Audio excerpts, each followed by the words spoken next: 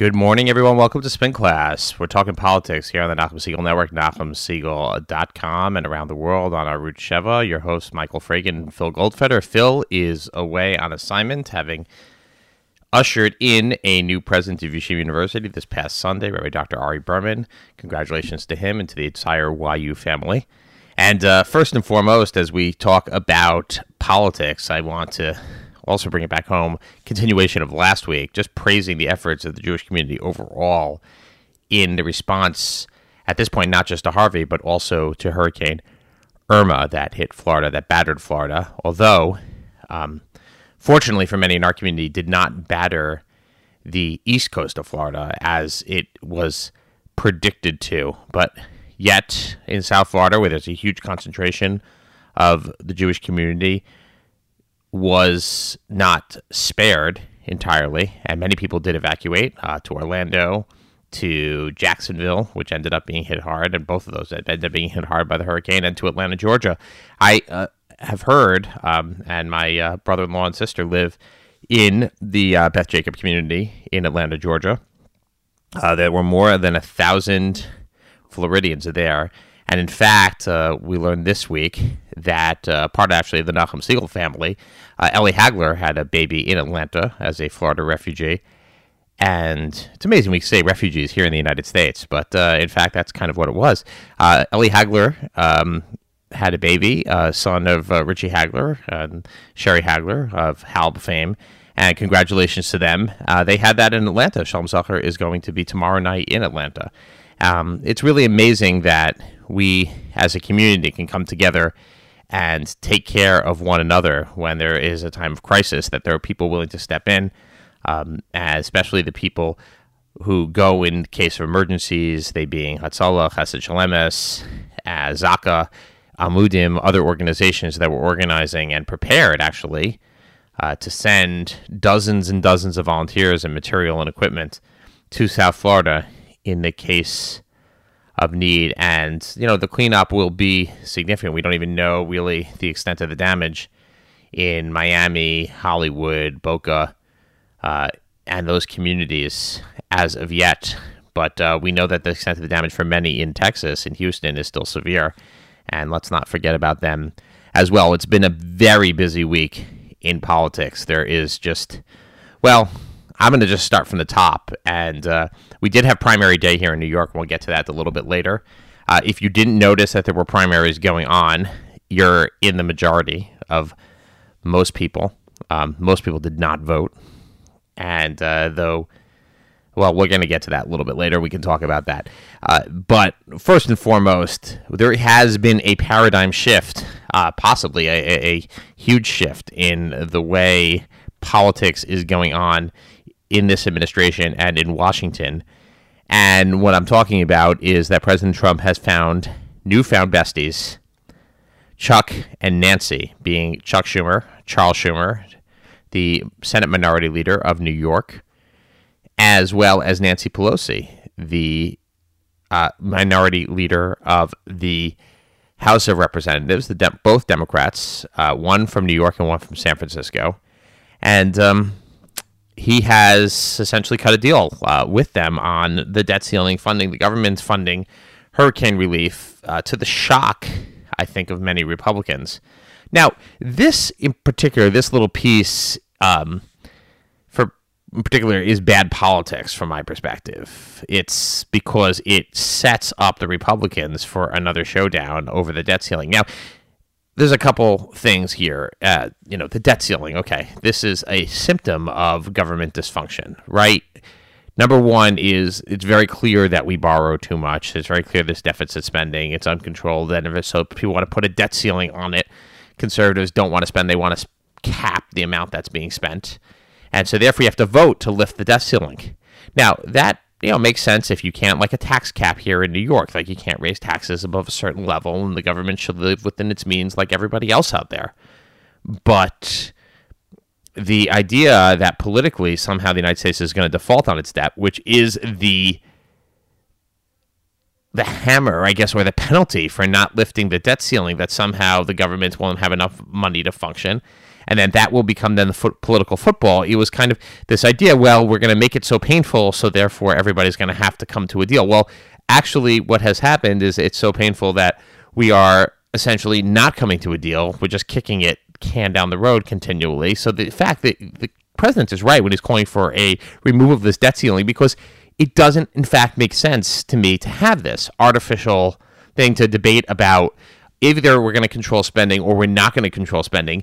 This debt ceiling idea is not helping. But the mechanism by which we're doing it, by cutting this deal with Democrats, kicking it 3 months down the road to force us to have another potential showdown in 3 months from now, what sense does that make exactly? They can't agree on any issues, meaning in Congress. They can't get anything done of meaning in Congress. And I think the president is realizing that, and the president has come to this realization that he can now try and govern from the center, which makes a lot of sense, and a lot of us have been talking about that. We've been talking about that for quite a few months here on the show, that if you just peel off and you're willing to work with Democrats, and you're working to work with many Republicans, as we saw that this debt ceiling deal did work because many Republicans voted for it, all the Democrats voted for it, because there are a lot of Republicans who want to govern as well, and you can't be held hostage by the extreme wing of your party. The problem is that at the same time that he's cutting this deal, and potentially we've heard last night and this morning, there's back and forth whether he had dinner with Chuck and Nancy last night at the White House, and they said that he cut a deal on DACA, which is the Immigration Act, whether people who are undocumented, who are come to this country as children and grow up in this country as children and grow up their whole lives, whether they would be deported, they have protections, and Obama extended protections to them, and Trump had Jeff Sessions go on TV and say he's rescinding it in 6 months, but he might revisit it because Congress has to act. Of course, Congress is not going to act. I think we all know that because they haven't been able to get there. But the fact is that on many of these issues, the Republican Party is being held hostage by the Freedom Caucus or by the extremes. I think the Democrats in some cases are being held hostage by their extremes. There were those out there who were critical of Schumer and Pelosi for siding with the president. But the whole idea here of taking the center and taking those who will be able to work across the aisle and pitting them against the extremes, that is a good idea. The rub becomes, and we are going to probably see it soon, the rub becomes here when you have your former strategist, and I'm talking about Steve Bannon, goes on national TV and gives an interview in 60 Minutes. And if you haven't seen this interview, it's remarkable from my perspective, not just what he said, but just the contempt he shows in his face for the establishment. And look, a lot of people have contempt for the establishment. People want change, and people want things to change, and we all see the entrenched interest and everything we know. But his historical view of how it's a revolutionary view. It's the idea that, we built this country. I don't even know who we is, but clearly it doesn't include immigrants. And we have to take it back. And we're on behalf of the working man. Steve Bannon, look, guy has an impressive resume, naval officer, Goldman Sachs, Harvard. But at the same time, he's been part of the establishment for many years. He decided all of a sudden that he wants to go ahead and destroy the establishment. And that seems to be all he's about, is trying to dethrone the Republicans in Congress. The problem, you have this disconnect right now because Bannon is out there supporting primary challenges from pretty extreme elements in the Republican Party against sitting senators who the president needs their votes on all these issues, on tax reform, on debt ceiling, on keeping the government running. He needs people like Dean Heller, who are conservative, like Jeff Flake, who are conservative. Their only flaw seems to be that they're insufficiently loyal. That's odd, because that's not really, when you get elected to Congress, the test is not, are you loyal to your president? That's something in North Korea. That's something I think now in Venezuela. That's not something we think about here in the United States as to how it's supposed to be. But Bannon is out there doing that and basically saying to Republicans, watch out, I'm going to attack you if you're not sufficiently conservative enough. But the president also wants to pull Republicans to the left. And Bannon says he's speaking on behalf of the president, or at least he's there to defend the president. His nice money line there is, people should know there's no free shot on goal. I like that line. Good line. It's true. You should always know there's no free shot on goal. You should always know that there's going to be a consequence for something that you do. It could be a good consequence. It could be a bad consequence. No such thing as a free shot. But you can't have a president who is out there now supported by Democrats or making deals with Democrats when you're looking to attack on behalf of the president Republicans for being insufficiently conservative, and they might go ahead and do that. And the other thing that Bannon's missing, or maybe he's not missing because he knows it intimately, is that the White House itself right now, absent Steve Bannon, is basically, as far as I can tell, in the upper echelons of the White House, kind of devoid of Republicans. I mean, who are you looking at? I mean, General Kelly is not a political guy. He's a military guy. McMaster is not a political guy. He's a military guy. So we don't really know their political affiliations. But Gary Cohn, Democrat. Steve Mnuchin, a Democrat. Jared Kushner, a Democrat. Ivanka Trump, a Democrat. So you have Steve Miller, who's the senior policy advisor. I mean, we don't know really what Hope Hicks is. She's now promoted to communications advisor. She had been working for a Democratic PR firm in New York. It's kind of unclear as to how you can attack others when you are running a White House that is essentially Democrat. That was kind of the absurdity when Steve Mnuchin goes to Capitol Hill to implore Republicans to vote for this debt ceiling deal that they passed. And conservatives, I think 90 Republicans in the House voted against it. 17 in the Senate voted against it. And Mnuchin's like, well, do it. You have to do it for the good of the party. Well, which party? I mean, look, I'm not to attack Steve Mnuchin. He's there as the Treasury Secretary. He's a technocrat. This is not necessarily, but you can't. It's hard to go ahead and say to somebody that you should be conservative or this is a good conservative deal when you yourself are not that. You are a liberal New York Democrat, with that history, or a Hollywood Democrat. He definitely made his living, both in Hollywood, in the movie industry, which doesn't endear you to a lot of rank and file Republicans out there. It's always not just the message; it's also the messenger. And maybe you send Mike Pence, who has good cred on that front.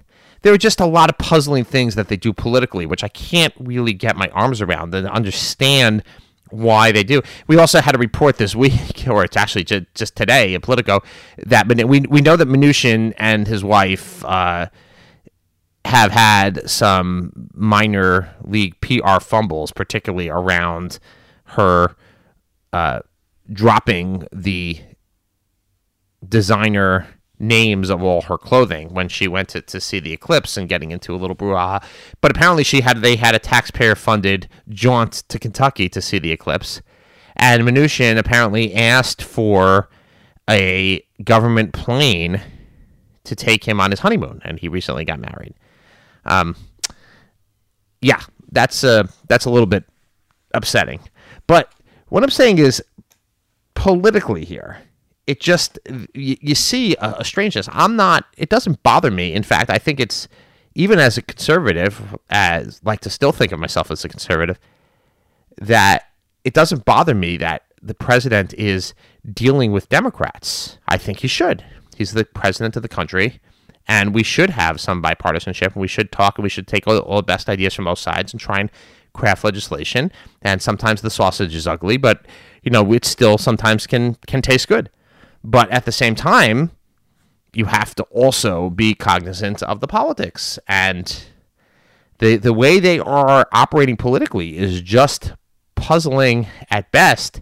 And a lot of Republicans are thinking this bargain that they made with the president, they were very nervous about his credentials. Well, now they are right to be nervous because he is headed in a very, very leftward direction, or seemingly leftward direction. You can't really nail down Donald Trump on what he actually believes. That's part of his political charm, that you really actually don't know exactly what maybe he has core principles, maybe he doesn't. The one core principle seems to be the wall. He continues to talk about the wall, that the wall is happening. Tweeted this morning, the wall is going to happen. It's being built as we speak. Funding has to be for the wall. The wall has to be there. At least he's sticking to that. The other things were kind of complicated. He didn't know they were going to be so complicated, but now he knows that they're pretty complicated. So that's really where things stand on that front, and it's a little bit, well, it's got to be a little bit disconcerting, particularly if you're headed into the 2018 midterm elections as a Republican and wondering whether the president is going to be attacking you or he has your back. And we are seeing a lot of retirements now from Republicans in the House. It takes 24 seats to flip the House, and allowing that to happen is making that happen is a big problem for this administration. So the question becomes for Republicans is, how do you deal with this reality? Or even for Democrats, how do you deal with this reality? Democrats have not adjusted well to Trump either. They are continually attacking him on all kinds of issues that it seems that the American people just don't care about. And they have really yet to put forward a version of how they would govern or America. I mean, Bernie Sanders did it this week by offering single-payer health care for all. I don't know that that's what the American people want. There's certainly an element that do want. It's strange when you have this situation, whether it's Charlottesville and all the mistakes that the president has made, but there are still a core group of 35% that are with him on every issue. And then you have people in the middle who really don't know how to look at it. And you also have just the perception of how to deal with the president from members of Congress who are used to being cautious, who are used to being studied, who are used to weighing the consequences of everything, to deal with a president who really doesn't deal with consequences, who just doesn't seem to care about, can go out and say just about everything he wants or anything he does and gets away with it, and has seemed to get away with it. And we haven't yet seen if there are going to be consequences of that because, we haven't had those midterm elections yet, and as we get closer, that might be a thing. But, if the president, in fact, and there seems to be this disconnect as to whether he did promise to make a deal on DACA with Pelosi and Schumer, he didn't make a deal with them. As I said, very unclear, but a lot of Democrats clearly walked out of the meeting last night, Chuck and Nancy walked out of the meeting last night and thought that that's what happened. Now, if you want to look, and we should also discuss this week, Hillary Clinton unveils her new book, and I clearly haven't read it. I'm not going to be, but this is the secondhand reports of it. Way too long for me to think about why she's really not to blame for her own campaign. But one thing that does, and a lot of Democrats, I think, and Republicans just want her to go away.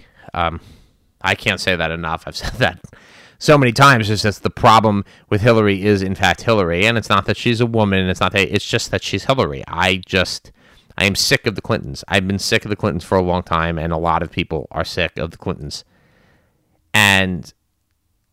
But she wants to talk about how all these externalities and all these other things are contributed to her loss, and why she says she is responsible. At the same time, she's basically blaming Jim Comey for the fact that, she ended up losing. And, and the president actually went out there and said that, she was a bad candidate, and that's why she lost. We could do a lot of understanding, a lot of splitting hairs about the 2016 election. It's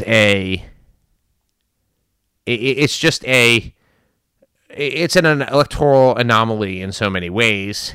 It's going to take a long time. I think we're going to have to understand the Trump presidency in totality in a couple of years in order to even understand the election. But I think there's no question overall that Clinton made a number of mistakes.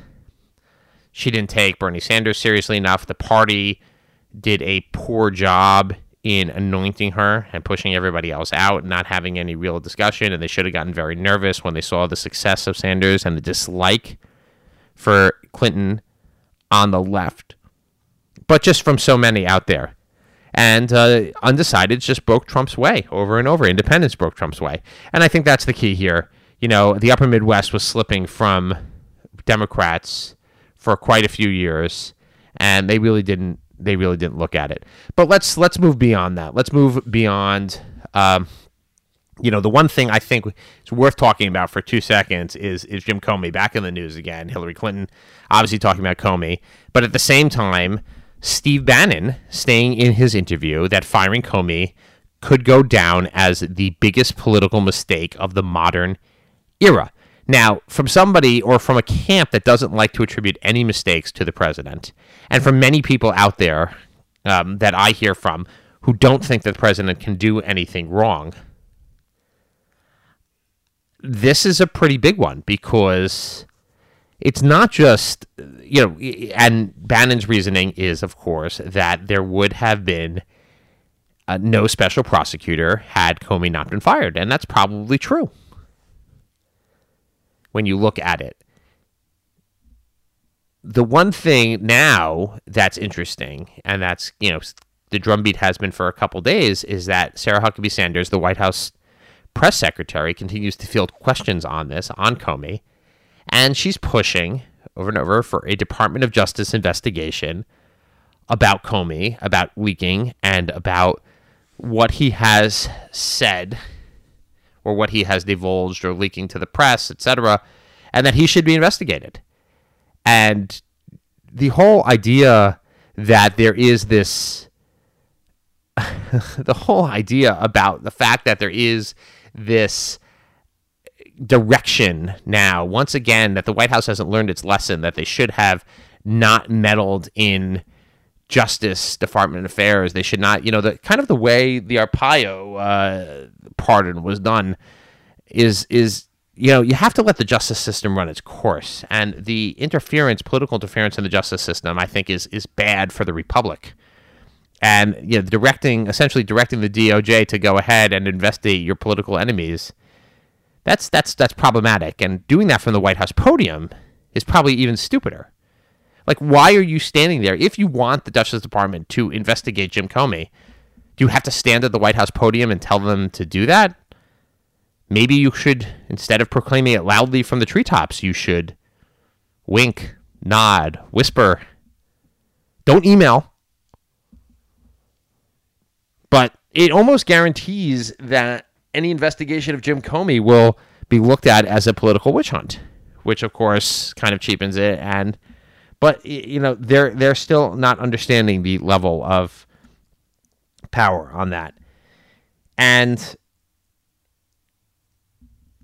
that in and of itself is an interesting thing we learned this week from Bannon, is that he has looked at that and said, they do make mistakes. I mean, I think, imagine in his mind that firing him was probably a mistake as well, although he looks at it as an opportunity to go ahead and lash out at his enemies. And, we'll see. I mean, but let's also remember here, backing primary opponents to Republicans or to Republican leadership, even those who are particularly popular, it wasn't like the president didn't try that during 2016. If you recall, there was a lot of perception that President Trump was backing a primary challenger to Paul Ryan, to the speaker, last year. And that guy got, I think, 16% of the vote. Paul Ryan got 84%. So there's a lot of times these primary challenges actually don't work. What they do serve to do, in many cases, they probably will serve to do in a place like Nevada, which is, even Arizona, which is a swing state. Remember Nevada, where Dean Heller is running and where the Trump is supporting a primary challenger, or at least Bannon is supporting a primary challenger to Dean Heller. It's a swing state where Hillary won. And you're looking at potential to move the Republican way to the right. And then you're looking at a potential loss of a Republican seat in a general election going up against incumbents. The same thing in Arizona, which is becoming increasingly a swing state.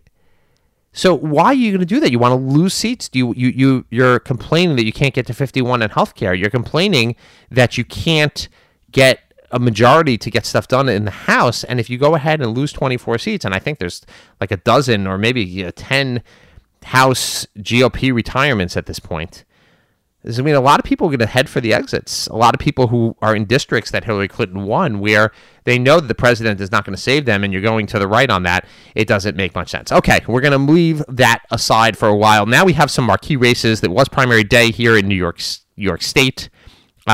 We do have some key battlegrounds. Nassau County, going to be Jack Martin's former state senator against Laura Curran, a county legislator. That's going to be an interesting race. Rob Astorino, county executive incumbent in Westchester County, going to be taking on State Senator George Latimer.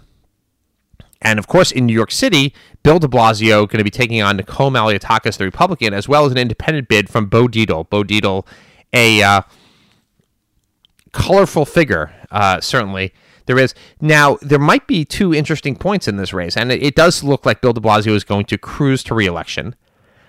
It's very unfortunate. New York is one of the few big cities that has partisan elections, and I've discussed this in the past, and I think it's incredibly detrimental to the electorate that, in fact, that people don't show up. But of course, you have a very anemic turnout. I think 14% of Democrats came out, so essentially 14% of Democrats are going to elect in most races. There's no competitive general election.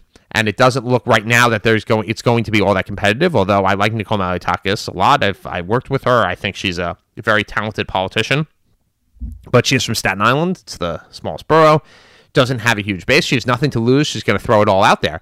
But we might get to the point where thinking, can she beat Bo Dietl? I mean, Bo Dietl, we'll see. I mean, he's a guy, he doesn't care what he says. He's going to throw everything out there at both of them. Will Bo Dietl start attacking Maliotakis? Will Maliotakis attack Bo Dietl just to see who is going to come in there in first place? But it does look like the mayor is going to be reelected as of now, but a lot can change. I mean, de Blasio does seem to fumble quite a bit and doesn't seem to understand his own weaknesses, but clearly those weaknesses were not on display during the Democratic primary. Of course, the campaign finance system gave Bill de Blasio, your taxpayer money, I'm not a New York State taxpayer, $3 million to run a race where he didn't even really have to campaign, went on vacation towards the end. Public financing of elections, I think, which is like this big good government thing, is the absolute, it's the dumbest thing in the world. It doesn't help. You see clearly in New York City, there aren't competitive races. Yeah, there are some, but there aren't generally. You get a lot of people getting money. You're funding anti-Semites when you have this Lopez Pierre on the Upper West Side. He's getting money. You have Hiram Montserrat, who's a convicted felon, who only running because he's getting, who just served time, came out of jail, and wanted to be in the city council again, or be in public office again. So it's a really tough thing. And when Phil comes back, we'll do a little Democrat-Republican on some of these races on that. The one thing as we close up, I think that, and of course you have the New Jersey governor race.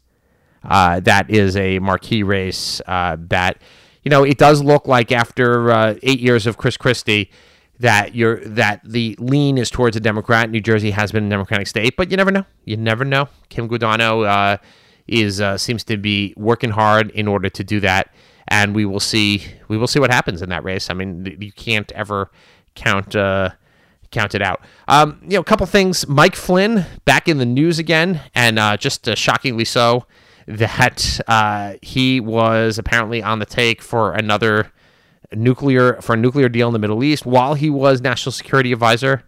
This guy had conflicts. It's rather shocking that would happen. Let me put it that way. I don't even know what else to say, that you could be sitting at that level and be doing that.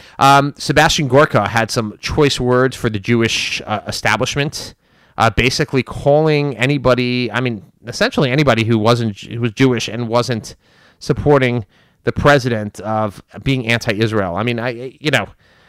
I don't dispute the fact that Sebastian Gorka is a friend of Israel.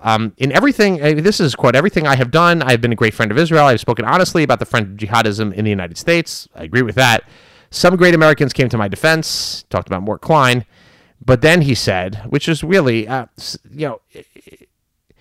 one of the saddest phenomenon of American politics is now that the liberal elements of the American Jewish population has basically become anti-Israel. It's the greatest saddest paradox. Such are key people as the Forward, who are pro-BDS, who are pro-Iran deal.